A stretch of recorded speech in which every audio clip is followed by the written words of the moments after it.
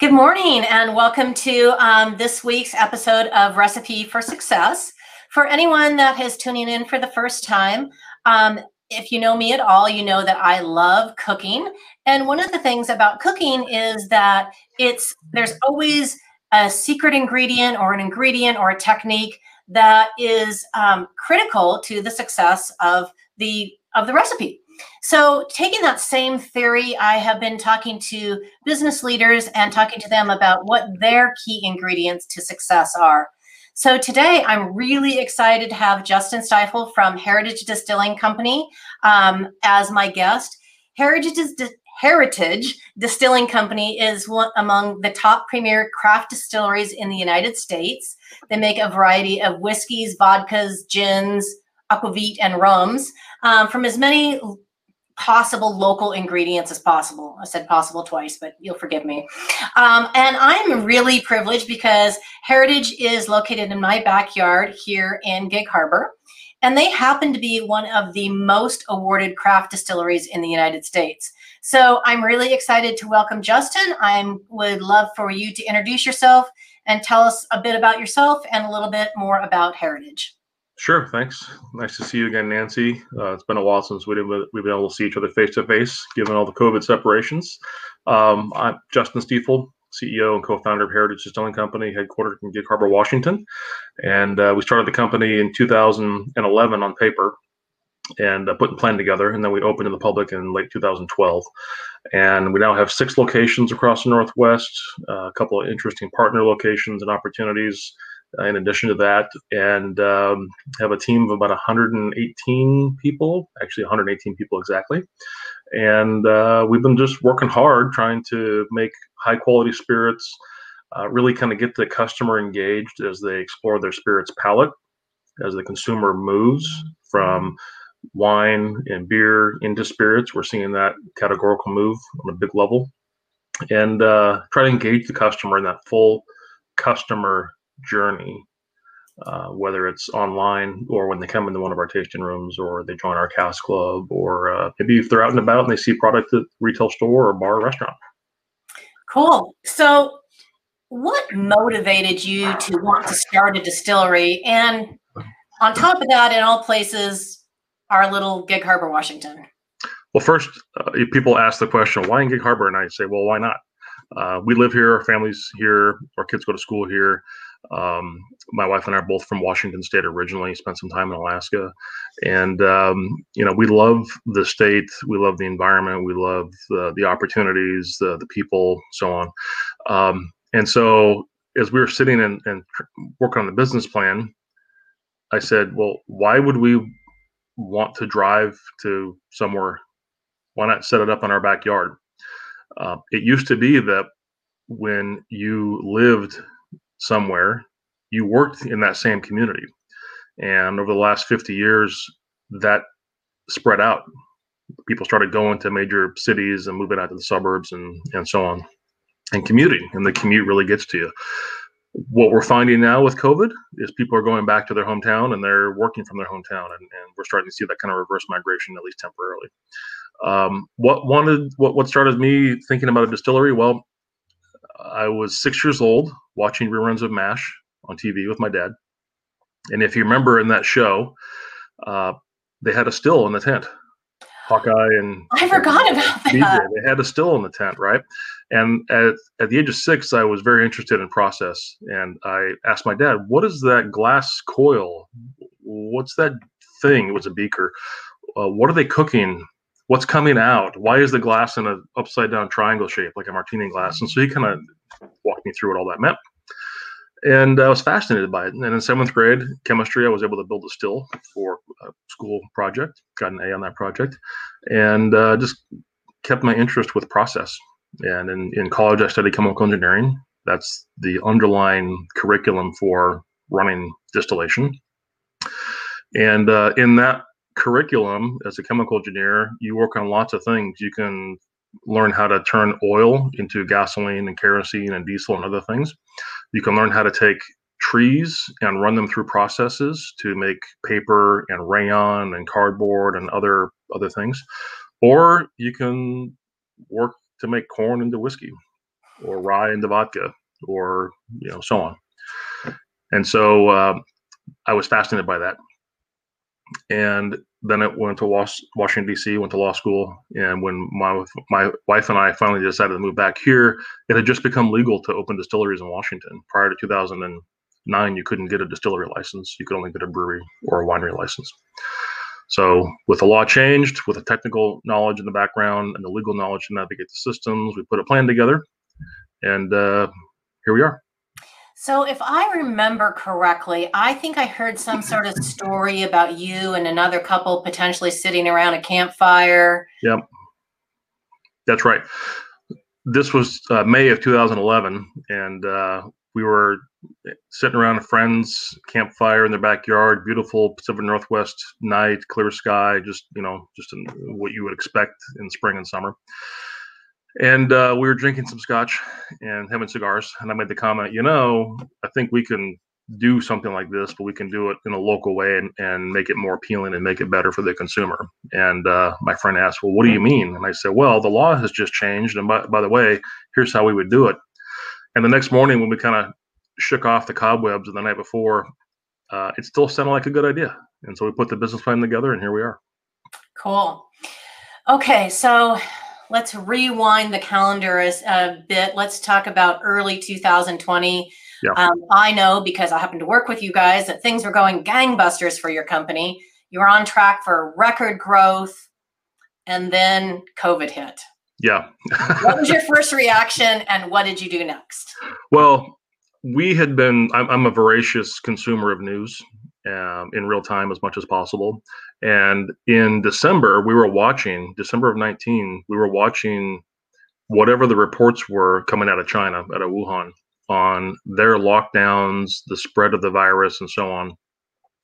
And on the news, they were deconstructing backwards the timeline, what they thought the timeline was of the virus and incubation and all that. And January 21st, the very first case of coronavirus was confirmed in Everett, Washington, if you remember that. I remember. Case in the U.S. And so immediately, within about 20 minutes, I convened my team and I said, the very first case in the U.S. is in Everett. It's going to spread. If we've been watching what happened in China, we know there's going to be some kind of lockdown as this thing spreads and people are going to freak out. I think we have about 6 weeks before shutdowns hit.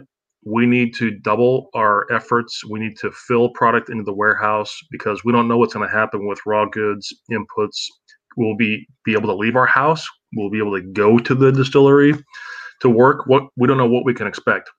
And we don't know how long it's going to last. We don't know what the outcome's going to be. So we need to take the time now. And so we spent that 6 weeks working overtime, and we filled the warehouse. And then the governor's announcement came, we're shutting everything down in Washington. And that came 2 days after we filled the warehouse. And so we had to do a series of layoffs because there were shutdowns. We had to close all of our tasting rooms. All the bars and restaurants across the state were closed. And we didn't know what was going to happen. And so we had to put those layoffs into effect. And I remember having those phone calls with the teams. And I said at the time, look, there's going to be a wave of people calling the unemployment office starting next week because companies have not begun to think about their plan. You need to hang up from this phone call right now, as painful as this layoff might be, and you need to go to the state website and you need to sign up right now, because if you don't, you're going to be stuck with hundreds of thousands of people next week and you're not going to get your unemployment. And as tough as that was, I got phone calls and emails that following week from some of the former employees saying, thank you, because we got signed up and our friends and family who waited a week are shut out. And even today, there are still people who are not getting the full benefits. Yeah. And so then in March, as we saw what was happening and things were unfolding, the federal government opened up the opportunity for distilleries to make sanitizer. And so we decided to jump in a big way because we had a lot of resources in the warehouse that we could put to use. We'd filled all the spirits needs that we had for a while. And so we shifted into making large quantities of hand sanitizer. Yeah, I believe that I own a couple bottles of that. It was funny at first because when you were first putting them out, they were literally in your whiskey and vodka bottles. Mm-hmm. And so it was kind of funny. And our local Costco carried them as well. And Yep. people were just, for some reason, it tickled people to have hand sanitizer in a whiskey bottle. They liked it. And you guys had lines down the block for people lining up to get it, because it was a very valuable service that allowed you to keep your employees employed, but also to service the community. It was a great shift. It was an important pivot because we were able to reopen the tasting rooms. We couldn't do indoor service, but we could bring those retail employees back so they could sell products to go, including the sanitizer. You're right. We did have lines out the block. It was really kind of a sight to see. And if you remember at that time, no matter what store you went into, whether it was Costco or Safeway or Albertsons, there were lines out the store, rushes on toilet paper, that kind of hoarding mentality. But our team really did an amazing job. They understood the mission. We had to make that pivot in about 72 hours. When we convened, we said, hey, this is a new world, and we cannot, I tell people this all the time, you cannot be defined, your company is not defined by the preconceived notions you had about it last year. Your company is likely to be different this year and next year and in future years for a variety of reasons. And so use your imagination and don't let your constraints, the box you were operating in before, define your constraints. Yeah, that's fantastic. So you've kind of answered it, but I'm going to ask again just because I think it's helpful for other people. But what specific skills do you think were necessary to allow you and your team to pivot as quickly as you did? First, you have to have leadership that has a mission. There's a vision, then there's a goal, then there's a mission, and then there is a strategy, and then there are tactics. And so you have to define for your team, ultimately, what is the goal, and then you define the mission. And the mission is go take that hill, and we're going to take that hill. And then you build the team, you set up the strategy, and you deploy the tactics around that. To do that, you have to have the trust of your team. So you can't just turn it on at a whim when there's an emergency. You have to have, I think, the credibility built up and the capital so that when you have what might sound like a crazy idea, your team says, hey, we're going to charge that hill with you. So that's really about all the things you do in your everyday life leading up to whatever those events are. I think you also then have to have trust in your people. Define the mission, set the strategy, and then let them go what they're supposed to go do, right? And make sure they have the resources to go execute. You set somebody up with an impossibility if you say, go hit this objective, but I'm not going to support you with the resources to go do it. Yeah. And then communicate, and trust that people will be able to appreciate what you're doing in the communication. And in this case, the communication was not just with our team, but it was with policy leaders and really more importantly, the community.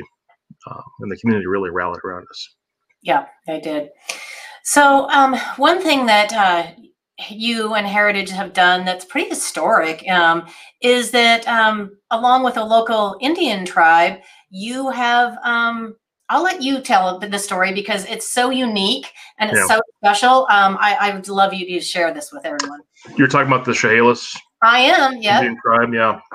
Well, about 5 years ago, we were approached, the Chehalis tribe down in Grand Mountain, Washington. They own the Lucky Eagle Casino, and they're down near Chehalis. They approached and they said, hey, we're building a new Marriott at exit 88, right at the intersection of Highway 12 and I-5. And we want an amenity. We're thinking about a restaurant and maybe a brewery, tap room. Will you help us design that? And I said, well, we don't make beer, we make spirits. And oh, by the way, I think that the craft beer market is going to see some real challenges as growth gets what people think is a saturation point. And spirits are just on their upswing. I think what you should consider is a distillery and a brewery with the restaurant and everything. And so they said, okay, let's do it. So we spent the next several years thinking and designing through that. Came up with a plan, awesome plan, great design, everything was ready to go. And in February of 2018, the Bureau of Indian Affairs actually owns the land in trust for the benefit of tribes on their trust land. They said, hey, you cannot build a distillery on tribal land because we found this old statute from 1834 from Andrew Jackson's era. And if anybody watching this is a history buff, they know Andrew Jackson was the president responsible for the Indian removal policies, the Trail of Tears, where we saw the Native Americans along the East Coast being picked up and kicked off their lands and forced westward into Oklahoma, what we now call Oklahoma. If you remember, one of his old nicknames was Old Indian Killer, and this is a bad dude. I did not know that. Yeah, he was very proud of that from Tennessee. He was very proud of that and what he had done. He's probably one of the most reviled individuals among the various tribes for a lot of reasons, and they're all good reasons. So this statute was on the books from 1834. You can't set a distillery up on tribal land. Well, the reason that was passed in 1834 had a completely different context. We didn't have the reservation system we have today. We didn't have the formal recognition of tribes like we have today. We didn't have the tribes acting as sovereign nations like we do today, representing the interest of their members, the tribal members. Certainly, there was no thought in the 1830s that tribes would be setting up enterprises where they would be running casino operations, hotels, resorts, golf courses, convenience stores, major production operations. I mean, the tribes in the U.S. now are some of the most sophisticated and diversified business interests that you can find in the U.S. That was, no one even thought about that in the 1830s. When they passed the statute in the 1830s prohibiting distilleries, they were really trying to stop the white settlers from setting up makeshift stills and selling moonshine to the Indians that were being kicked off the land and moved to new locations. They were trying to stop that interaction because it was leading, the sale of that product to them at the time was leading to a lot of bad impacts, and was leading to, if you read the history, it was leading to additional theft by the settlers of Indian personal possessions. They were signing documents to sign land away that they didn't understand because they were getting them inebriated. It was causing fights and counterfights, and it created a new level of lawlessness in what was then the frontier. And so that statute was on the books, had no application today. And when we did the research afterwards, that statute had never been enforced at any level. And in fact, a series of other acts by Congress and federal statutory and judicial interpretations meant that statute and several others were no longer enforceable, but the BIA didn't care. The other problem with that statute was, even if the tribe had gone forward to build it, there's no guarantee that the TTB, which is Department of Treasury, would issue the permit for them to operate the distillery. And even if TTB issued the permit, then that prohibition on the statutes, we call that a cloud on title. And if the tribe wanted to later on go take out some financing, it would cause issues at the bank. So that's a long story of where we are now. So in April of 2018, we in the tribe said, this is a great project. This BIA interpretation is wrong for a variety of reasons. Our best path forward, ironically, is to go to Congress and try and get the statute repealed. Think about that for a minute.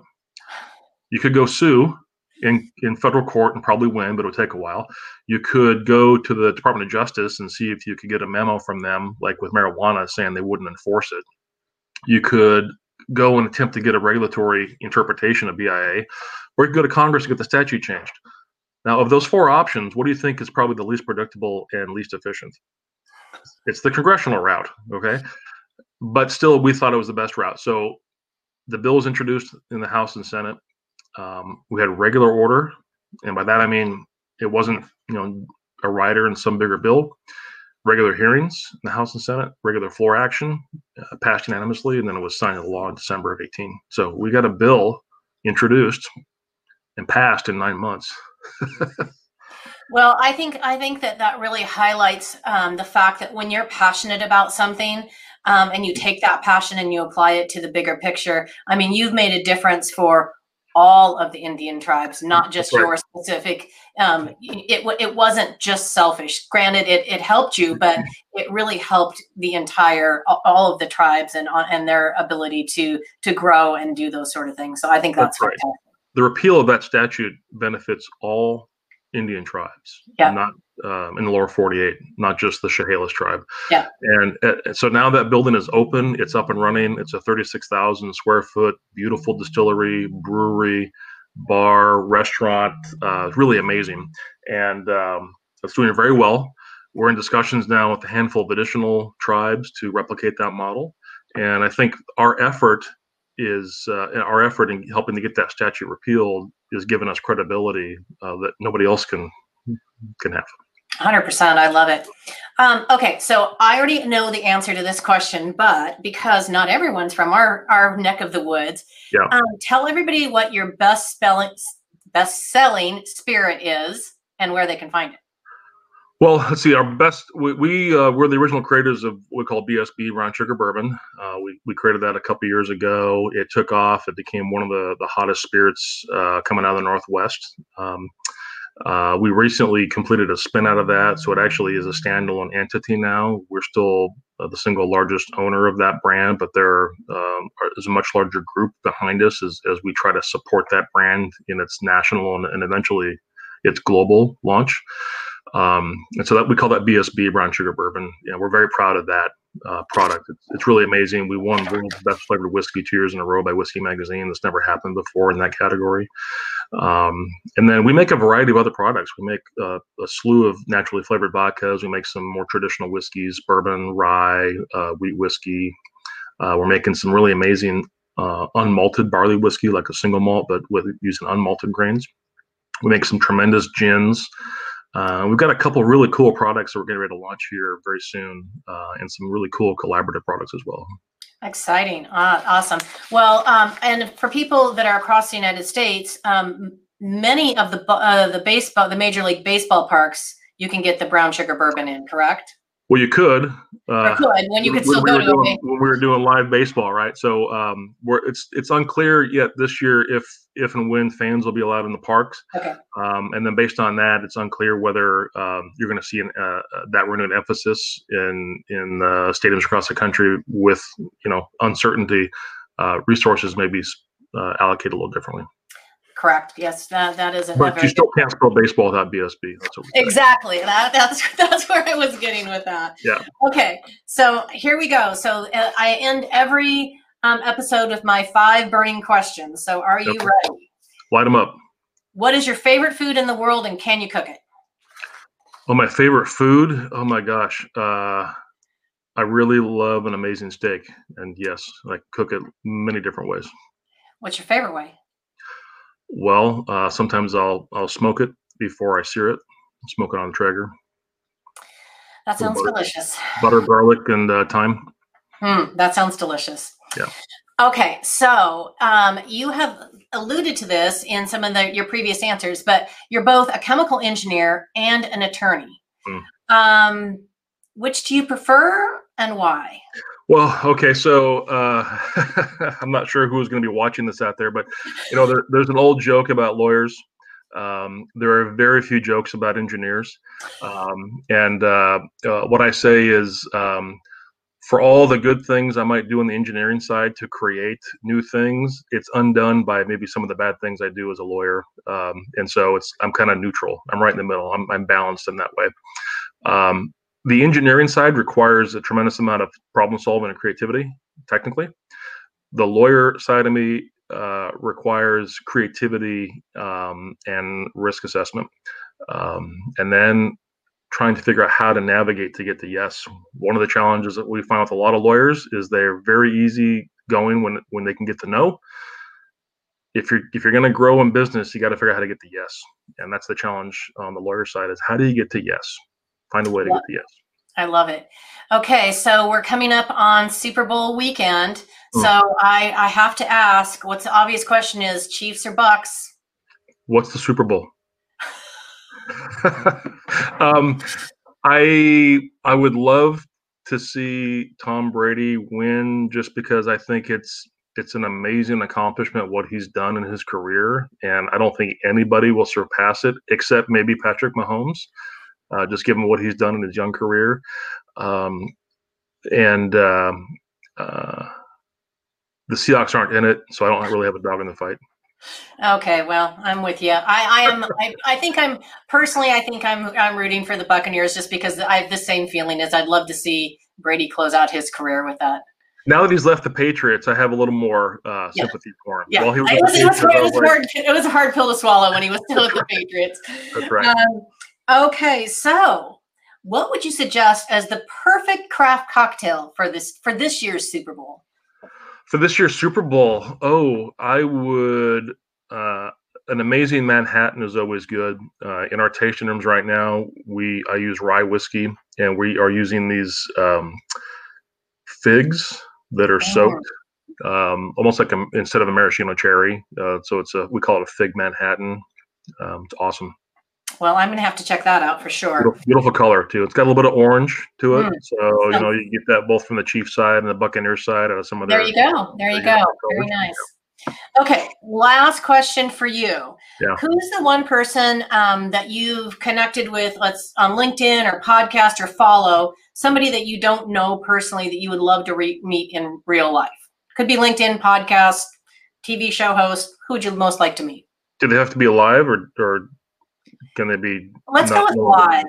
Live? Okay. I was going to say James Madison. But, well, okay. So that's the dead answer. Now let's go with the alive answer. James Madison, because he's the author of the Constitution and a genius and very detailed in study going back to his young childhood. Really amazing. I've heard a few people give me that answer, so that's interesting. Yeah, he's really the father of the U.S.